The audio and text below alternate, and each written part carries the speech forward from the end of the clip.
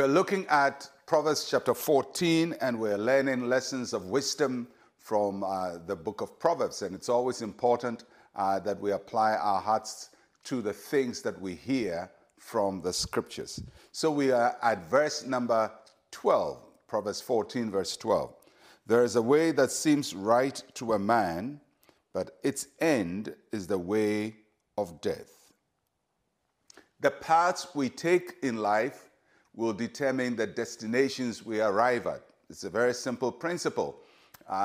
If you take a path towards a certain place, that's where you're going to arrive at. And so if we choose the right way, we arrive at the right destination. If we choose the wrong way, we arrive at the wrong destination.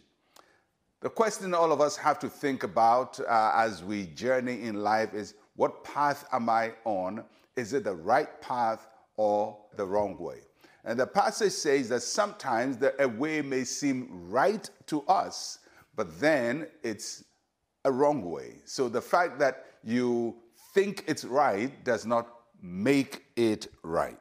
So what are the things that we should be thinking about as we look at the path we're on, whether it's the right way or the wrong way? So I'm going to talk about three characteristics of the wrong way. First, the wrong way is easy. The wrong way is usually accessible. It does not offer us much resistance. And one of the reasons why the wrong way is easy is because many people are on it.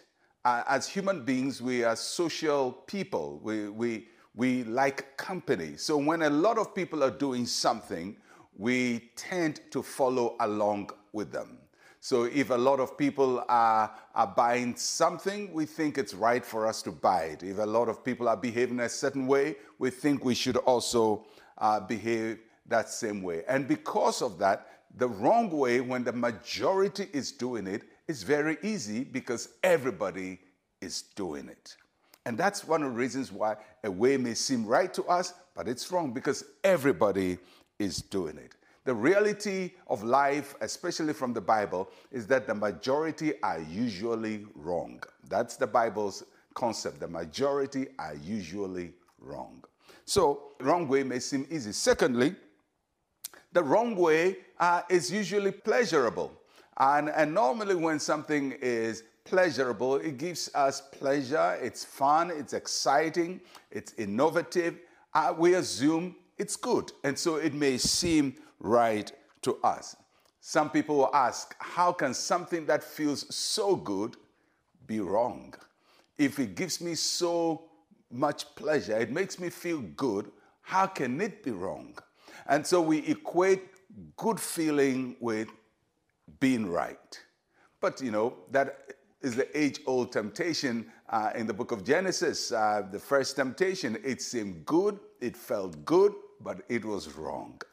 And so if you think that just because something is popular or just because it is fun, it's exciting, then it must be right, you will end up in the wrong path. Sin is always packaged as pleasurable.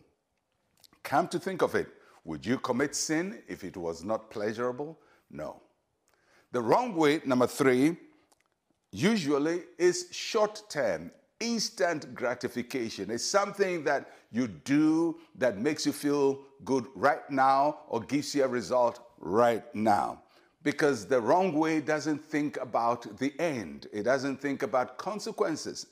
And for us as human beings, it doesn't think about eternity, whether there is a heaven or a hell, because many of us have banished heaven and hell to ancient myths, as if there is no consequence eternally to our actions. And if you're not thinking about eternal consequences, most likely you are doing the wrong thing. So that's what we learn about the wrong way. Let's pray. Say with me, Heavenly Father, deliver me from self-deception. Help me to see life from an eternal point of view. In Jesus' name, amen and amen.